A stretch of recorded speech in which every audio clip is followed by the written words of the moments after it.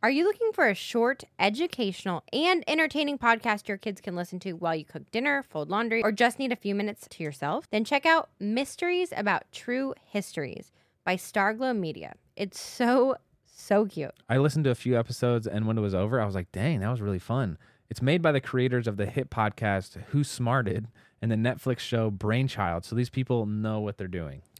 As a little background info, every episode follows Max and Molly, who have just been recruited into a secret order of problem solvers, on an adventure through time, packed with puzzles, hidden equations, history, and laughs, making learning really cool. The series explores themes like the stories behind math, critical thinking, code breaking, pattern solving, and more, so it's perfect for kids ages 6 and up. There's a new episode every Thursday, each filled with so much laughter that your kids won't even realize how much they're learning. So tune into Mysteries About True Histories with your kids.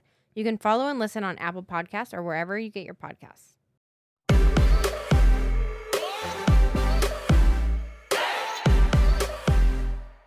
What's up, everybody? Welcome back to Couple Things. With Sean and Andrew. A podcast all about couples. And the things they go through. Okay, so today might not be specifically about couples, but hopefully by now, we have returned home from the hospital. We have little man on our lap. We have Drew by our side, and we are sitting watching the Olympics. That's right. So we're going to tie it into the Couple Things mantra by saying that, you know what, training for elite sports does put a strain not only on the individual, but also on relationships around it. So we're going to talk about what Sean's training schedule was like, what her Olympic experience was like, and we're going to be asking questions that you all submitted via Instagram and comments to address some lesser known things about the Olympics. Yes, you guys had a lot of burning questions. And because Andrew and I were actually supposed to be at the Olympics this year. Oh, it's a sore subject. It is, but we got little man instead, which is such a blessing. We thought it would be a perfect opportunity to answer all of your burning questions and talk about the Olympics for a little bit. Okay, and before we dive into it, if you haven't subscribed to the show or given a rating, first of all, welcome.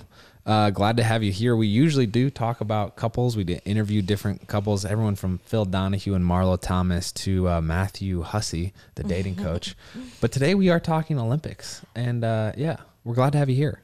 I hate to do this, but if you're new here, if you don't know who we are, the reason why we are talking about the Olympics is because Sean is an Olympic gold medalist. Casual flex. Yeah. Casual flex. I competed in the 2008 Olympic Games in Beijing, China as a gymnast where I won 4 Olympic medals, 1 gold and 3 silver. Wow, it's a rare day that you talk about that. I know. It feels weird. I'm actually excited. A lot of these questions I don't know about. Great. I've never thought to ask. So let's dive into it. Let's do it. First question, Sean, is what was your training schedule like throughout your gymnastics career? So throughout my gymnastics career, my Olympic journey was definitely different and unique because I was a kid. I was 16 years old by the time I made it to the Olympics. And so my training career and my training schedule always had to revolve around elementary school, middle school, high school, and all of those extracurricular activities. So I trained towards the end, like the last probably 5 years, I trained 6 days a week for 4 hours, and it was always after school. And it's rare in a lot of cases for elite gymnastics that you actually did go to school, correct? It is rare. So a very, very long story tried to be what? You're trying to shorten. There you go. Long story made short. There you go. The average elite gymnast trains 9 to 10 hours a day, and they're homeschooled, and they'll actually school at the gym. But for me, I was very lucky to have a coach who was a world champion from China, moved here with the American dream to open his own gym and raise Olympians that were also children that had a life and had like this fine balance because he wasn't capable or able to do that in China. That's something that Sean and I have tried to maintain through our relationship and family life is a sense of balance. And I'm glad that you were raised that way. Next question is, Sean, so the Olympic trials took place in June. Mm-hmm. That's where they announced and chose the Olympic team. What happens between the Olympic trials that were on primetime TV and the actual Olympics a couple weeks later? So this has changed a little bit, but for me, what happened was we would go to Olympic trials, we would compete, and they would name the team. Along with the team, they would name like 10 alternates. Only 4 of those would end up actually being alternates. And all of us would then fly to a general training facility where we would all be like housed. It was back then the Caroli Ranch. And we would train for 2 weeks. We would go through more competitions, like mock competitions, just to make sure that the selection committee was confident with their selections. At the end of those 2 weeks, they would say, okay, yeah. Do they ever change it? Yes. Whoa, what? Yes. That's the crazy. sketchy part back then. They don't do that anymore. But they would do these trials and they would name a quote unquote team, but they would change it up. So you would go to this camp, you would train for 2 more weeks and do mock competitions. At the end of the 2 weeks, they would name the final team that traveled, and we would fly to the Olympics. By the time we land at the Olympics, we still have a good 2 or 3 weeks before we compete. And that amount of time is just spent getting used to kind of your environment and the new equipment and just kind of your surroundings before you have to compete, like in the big time. Settling into Olympic Village, which that Olympic Village might, deserve its own episode. There's a lot of love apparently that's found there. A lot of love.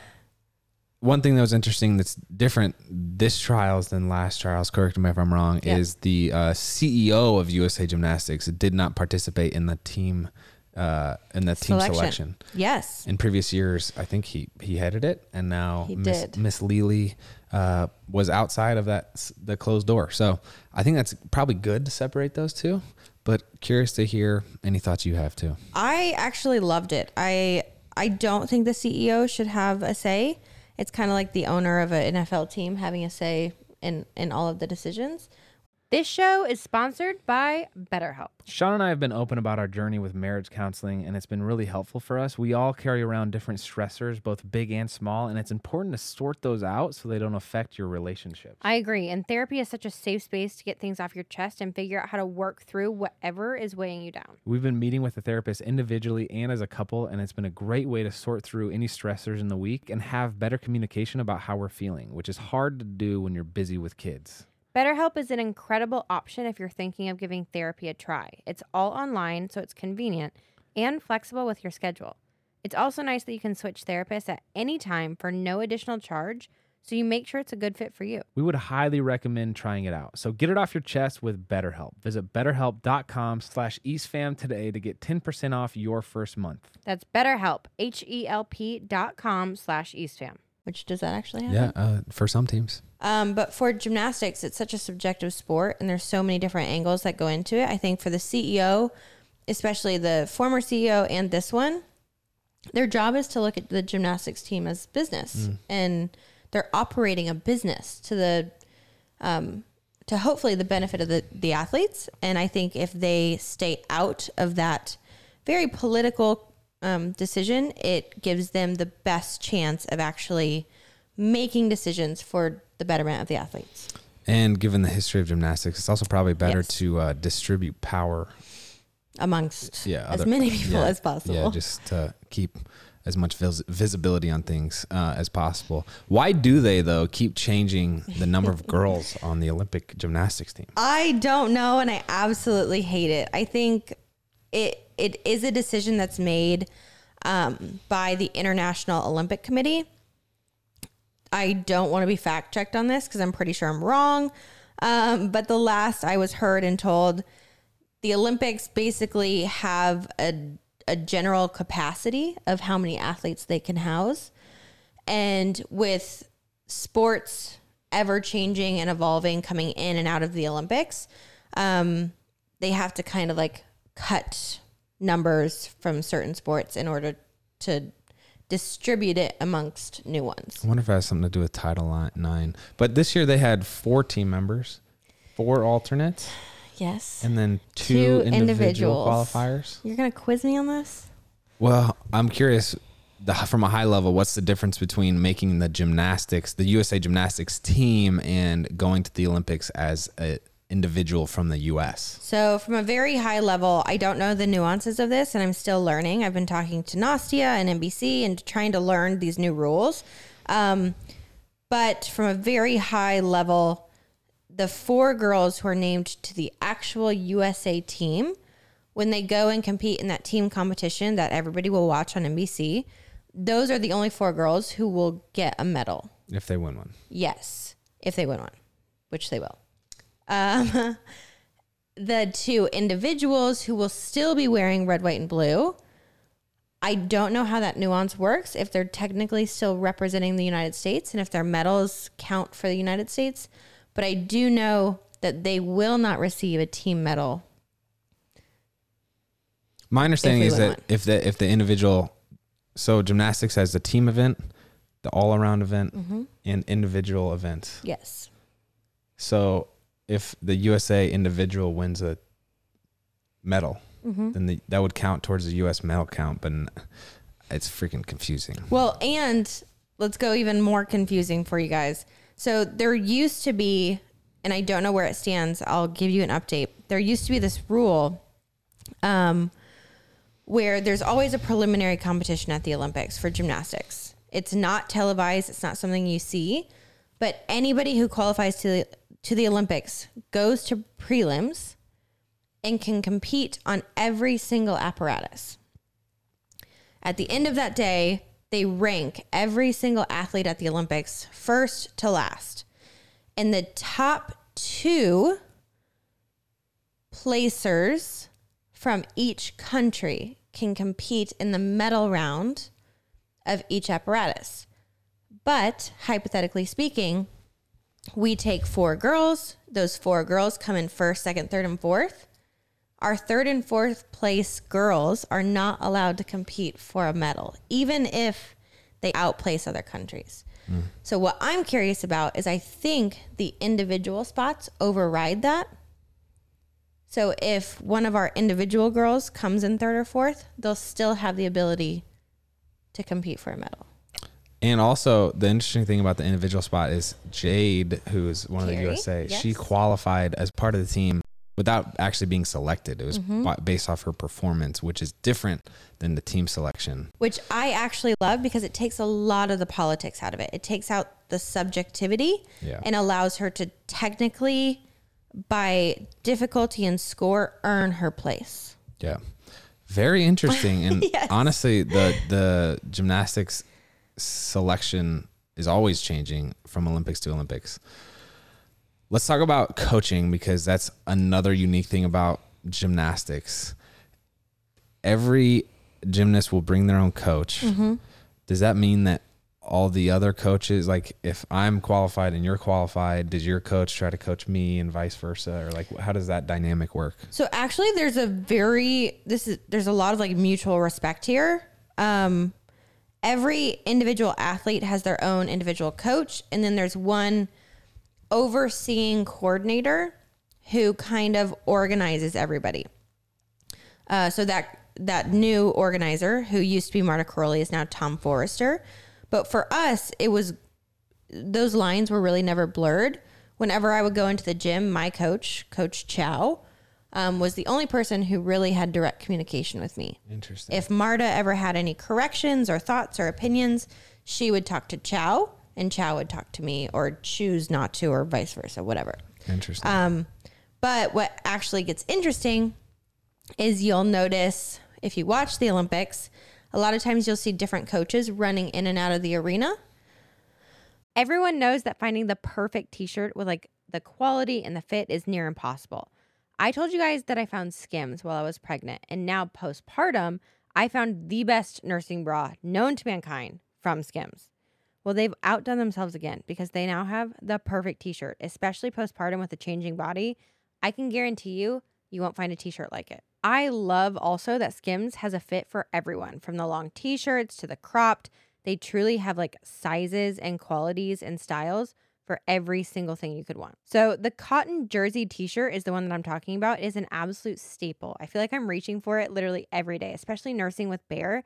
It's breathable and soft, and it somehow gets even softer and still holds its shape after every wash. If I could only recommend 2 of the Skims t-shirts, I would say the cotton jersey t-shirt, which I have in mineral, or the boyfriend t-shirt, literally in any color, are probably my 2 favorite t-shirts that they make. Shop the Skims t-shirt shop at skims.com. Now available in sizes extra, extra small to 4X. After you place your order, select podcast in the drop-down menu, select couple things to let them know we sent you. Have a good one. While their girls are actually competing. So only one coach is allowed on the floor at a time. And they're kind of like given a badge. And so if I'm getting ready to go up on beam, Chow will come running into the arena so he can coach me. Jeez. And then as soon as I'm done, he'll pass his badge off to like Nastia's dad or Alicia's coach. Or It's interesting because the coaches, these athletes spend all of their training time. So for you, is 6 days a week, 4 hours a day in Iowa. Mm-hmm. So 24 hours. Like Chow was your coach. Yes. And then you would go do these kind of team events or training sessions. Chow would still go with you. Mm-hmm. And then he's there on the floor because he knows all your quirks and he knows all, how to spot you and how to. It's just like a mental thing too, from my understanding. Yeah. So it's it's like important. It's not like baseball where you just switch coaches and it doesn't matter that much because they don't have that much of an impact. I will say though, yes. But I will say there is one interesting aspect to where when you get to the final medal rounds, so primetime television that you would watch, that passing back and forth isn't technically allowed. You can only have one coach designated per event. And what's really cool is by the time you get to that level, that trust that you're talking about, those quirks, those everything, all of the coaches will actually come together and spend so much time focusing on every single athlete on the Olympic team to learn those quirks and to learn what they need to be comforted. And so Chow ended up being like the beam coach, where he catered to every athlete from the United States that competed on beam. Wow. And he would learn like when to wink at them or when to like give them a nod or when to extend a hand or where to put chalk on the beam. But he would learn that for every athlete. Yeah. And you'll see the coaches on bars like step in and kind of almost shadow guide the athlete, or on floor is the other time I can think of adding and removing a mat in the corner sometimes. On beam, they'll like add the what's about the springboard. The springboard. Yeah. So different things like that. But that's very interesting. I will say though, there is a definite mutual respect amongst the athletes and coaches that I don't really think they ever try to overstep or cross boundaries or lines that way. They were all very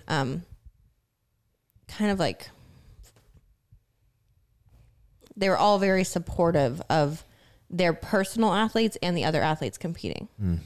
Why are men's events in gymnastics so much different from women's? I have no idea, but I think it might have to do with the structural build of a male versus a female.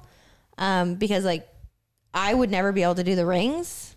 But a guy would have a very hard time doing the beam. So who knows? I think that's just how it was written back in the day. I'm actually, hold on, I'm curious about this. So, this says that the routines try to feature different skills. So men's floor routines are more about flips. The gymnastics events for men are due to your point, to different structural differences. Men have better upper body strength. And I guess there's some gender norms splashed on there as well, where probably seeing a dude on a balance beam. First of all, it makes me nervous to even think about. But I think too, it probably went back to ancient times when it was created, there was such this feminine movement of artistry with women's gymnastics, and there was such a strength component to men's gymnastics. So the events and their stylistic differences were designed based off of that in ancient times. And you're seeing that evolve with every Olympics now. I mean, perfect example is Simone Biles is, truly out competing men with her difficulty in her scores. And you're seeing that kind of overlap, which is really cool. All right, you name the women's events, and I'll try to name the men's. Vault, bars, beam, floor. Easy. Okay, there's 6 men's. Yes. You got floor. Yes. Pommel horse. Yes. Rings. Yes. Bars. Did I say that? What type of bars? Parallel bars. Parallel. Parallel bars. But they also have bars. No, they have What?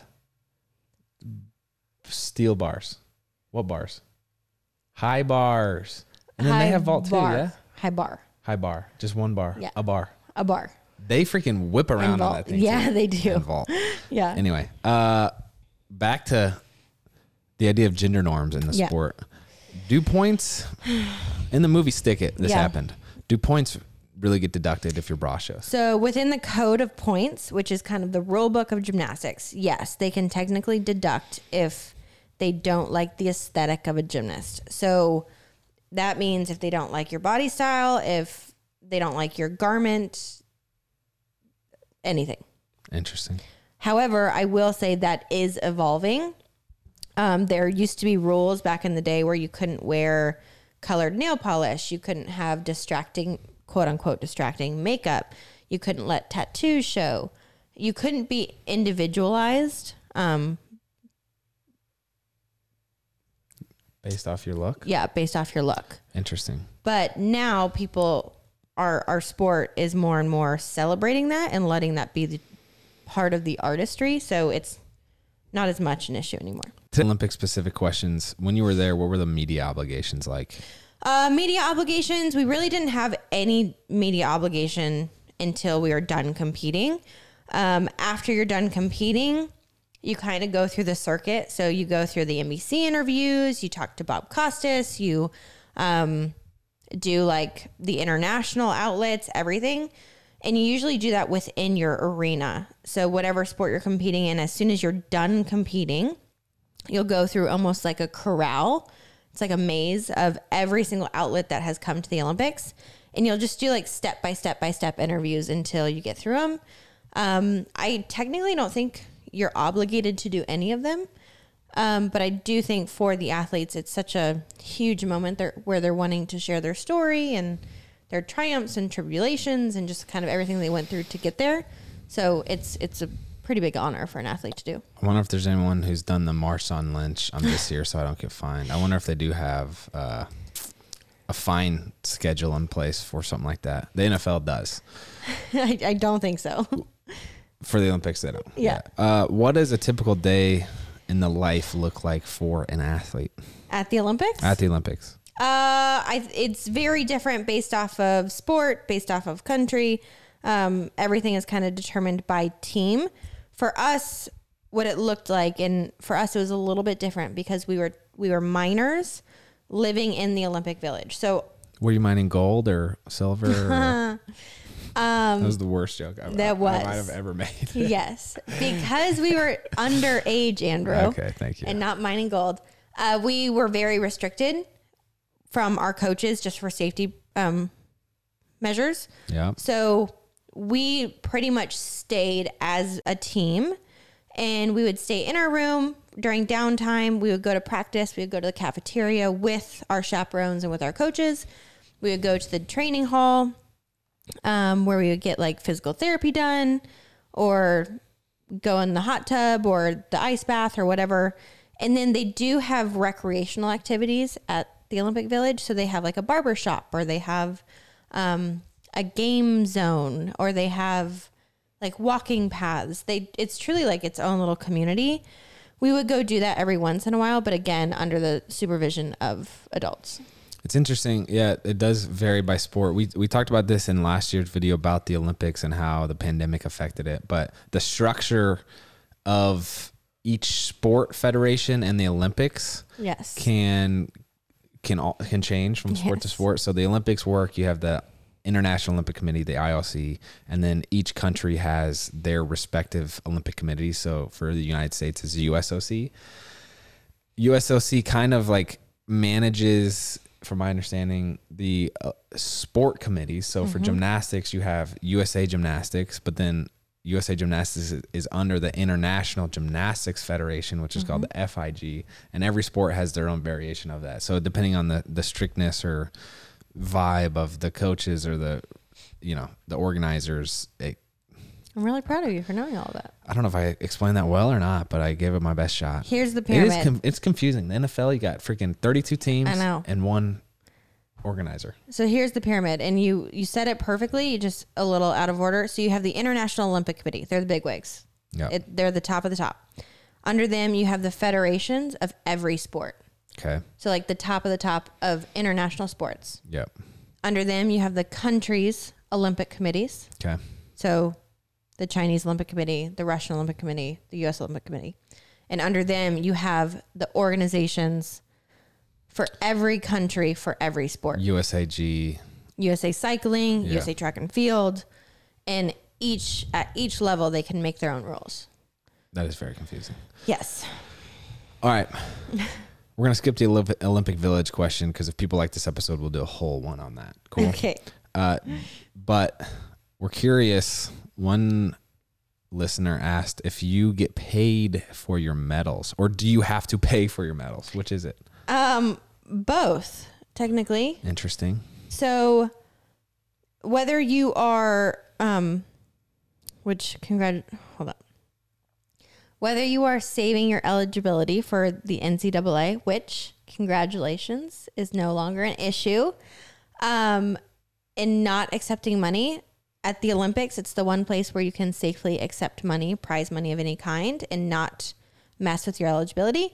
But at the Olympics, gold, silver, and bronze medals come with prize money from the International Olympic Committee. So yes, you get paid for the medals, but then that actually counts as income. So you pay taxes on it. Wow. And you had an Olympic ring that you had to pay for too, yeah? Yes, there are Olympic rings that are issued by every country. And for us, we had to pay for them. Getting to the country of hosting the Olympics. Yes. This year it's in Tokyo, Japan. Who pays for the travel? So a lot of this is specified and differentiated by federations. But for the United States, the U.S. Olympic Committee and each individual federation will pay for your travel. So USA Gymnastics and USOC paid for us. Cool. Yeah. What's your favorite Olympic sport to watch, babe? I would say gymnastics, track and field, swimming, diving. In that order? Yeah. Wow. And how many Olympics have you... Attended? Yes. Whoa. You've competed in one. I've competed in 2008, but I've attended 2008, 2010, 2012, 2014, 2016. That's it. Wow. It's pretty good. 5. I think I've been to one. I've been to Atlanta. Let us know how many Olympics you've been to. Listening. What is your favorite... We'll wrap it up here with a couple questions. Great. And if people do like this episode on Olympics, we can do another one. But I feel like there's so many topics that we could cover that we need to like categorize it. yeah. What is your favorite Olympic memory? My favorite Olympic memory. I have... Let me think. I have 2 that come to mind. Okay. The first one is during the all-around competition, I had put so much pressure on myself to win the all-around gold because it was kind of predicted that I was going to or supposed to, based off of my skill set and my scores. All social media, all media outlets were saying that that was the expectation from me for our country.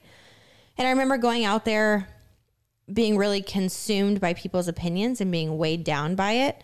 And by the time I got to the last event of that competition, because of scores, there wasn't a possible way for me to win gold by the last event. I knew my sport well enough and I knew the scores well enough that even if I had the most perfect routine, I still couldn't achieve that gold medal. And there was just this revelation that I kind of felt and realization that I felt in that moment that I was at the Olympic Games. I was competing on the biggest stage in the entire world. And I was at that moment doing it for someone else, for their expectations on me. And I just kind of felt like a weight was lifted off my shoulders because I felt like I had kind of failed already. Those expectations that people put on me, I had no other reason to finish the competition than for myself. And I remember looking at my coach and seeing my parents in the stands. I was just kind of like, you know what? F it. This is not for anybody else but for me. I have worked my whole life to be here. And in that one moment, I got to experience just true freedom of expectation. And I got to have fun as an athlete, which I hadn't had in a while. And it was the most liberating, freeing moment and feeling of my life. And I felt like that was the first time at the Olympics that I got to truly enjoy it.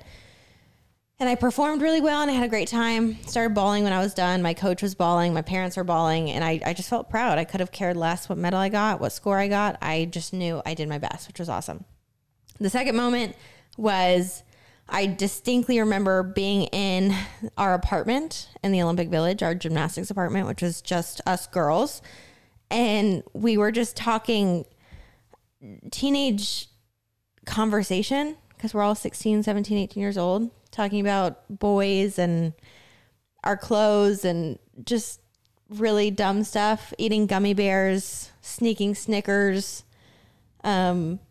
stuffing our face with candy and ice cream. And I just look back on that and we were such children enjoying the greatest moment and the greatest stage in the world. And it was really fun. I don't want to downplay. I mean, it is a once in a lifetime, like incredible accomplishment. I've heard you tell that story a million times. Yeah. About the medals and you not being able to win the all around gold. But it's like, I just had this thought of it doesn't matter. It's not about the gold medal. It's not about making it to the Olympics. It's not about whatever the next accomplishment is for you or me or anybody. It's just literally about, I don't know. I don't mean to sound cheesy, but like who you are in that situation with whatever you're given. I don't know. The Olympics are epic. I freaking love watching them. And I love how people set world records there all the time. And it's like cool to see how far you could push humanity. But it's just, there's so many, I'm just thinking about the Way to Gold documentary about the mental health that comes with pushing yourself to push records like that. And it's like, dude, it's not, I know. There are more important things than the gold medal, than the Olympics and whatever accomplishment. So I don't know. Not to downplay it, but yeah, I think we could do an entire conversation on that. But I think so many people, myself included, up until that moment, for me, a lot of people don't, have that realization. Yeah. But train their whole life to be an Olympic gold medalist, thinking that it's the end of the road.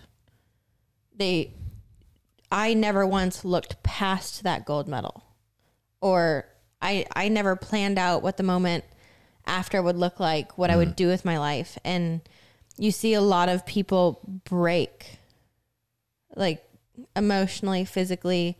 You see it in the documentary Weight of Gold, because you invest everything into a moment of praise and you never prepare of how to handle it afterwards. And I think when people put too much weight into that gold medal, Weight of Gold, they lose themselves. And when it was kind of taken from me, when I wasn't even capable of achieving it during that competition, I had to very quickly realize that like I still had purpose and I still had a life ahead of me. I don't know. It seems like you might be fortunate as well that you went through this at such a young and already transformative age of 16, where like whatever, everything's changing at that point. It would be harder to come to that realization of what happens after I win the gold medal that I've been training my whole life for, when you're like 40 years old. You know what I'm saying? The older you get, the harder it is the heavier that weight is. The more you've invested. Yeah. Yeah. And yeah.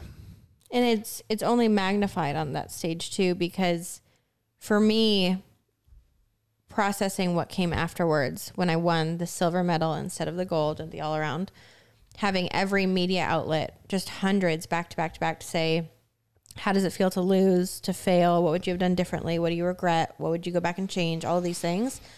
It solidifies in a lot of people that idea that they are only worth what their medal like symbolizes. And to see a silver medal at the Olympics as failure can mess a lot of people up.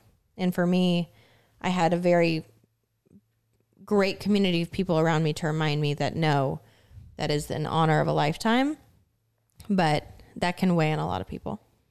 You have any regrets from your Olympic experience? I do not. I think you make a lot of mistakes. I think you go through a lot of different things in life, but I don't believe in regrets because I think they shape who you are as a person. As far as the Olympics, if I were to joke around with one, I wish I would have taken more pictures and saved those memories. I was so focused on the competition that I tried to blur everything out, and it's hard for me to remember. I'm just going to publicly say this. I wasn't even referencing No, I freaking that. know, but it keeps me up at night. So when I think about it, Sean, when we first started dating, this was the first year of our dating relationship. I needed baby. a laptop for school, so she was generous enough to lend me her laptop. Turns out that was a laptop she had all her Olympic pictures on. The cloud didn't exist back then. So I lose the laptop and all of Sean's Olympic pictures and memories along with it. Not all your memories, but the tangible freaking... I can't believe that. I am a knucklehead. You know, I'm sorry, dude. Gosh. I don't think anything of it, baby. It's totally fine. Well, I think about it all the time. Anyway. My memories with you and our daughter and our family are so much more important.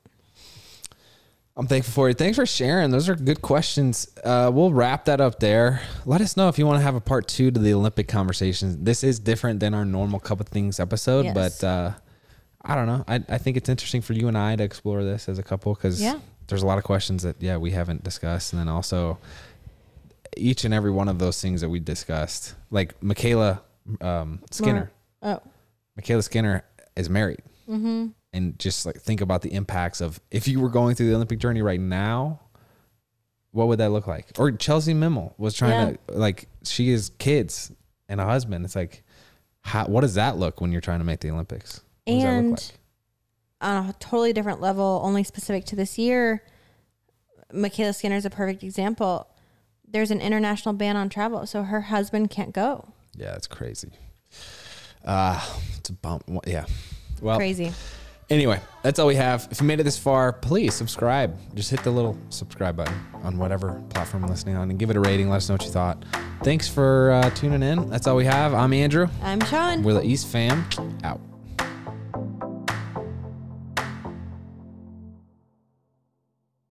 All right, real quick for all of those listening out there, we don't ask for a lot of favors, I don't think, babe, do we? No. But we're going to ask you a favor today, all right? If you're listening to Couple Things Podcast on Apple Podcasts specifically, will you please do us this short, quick favor?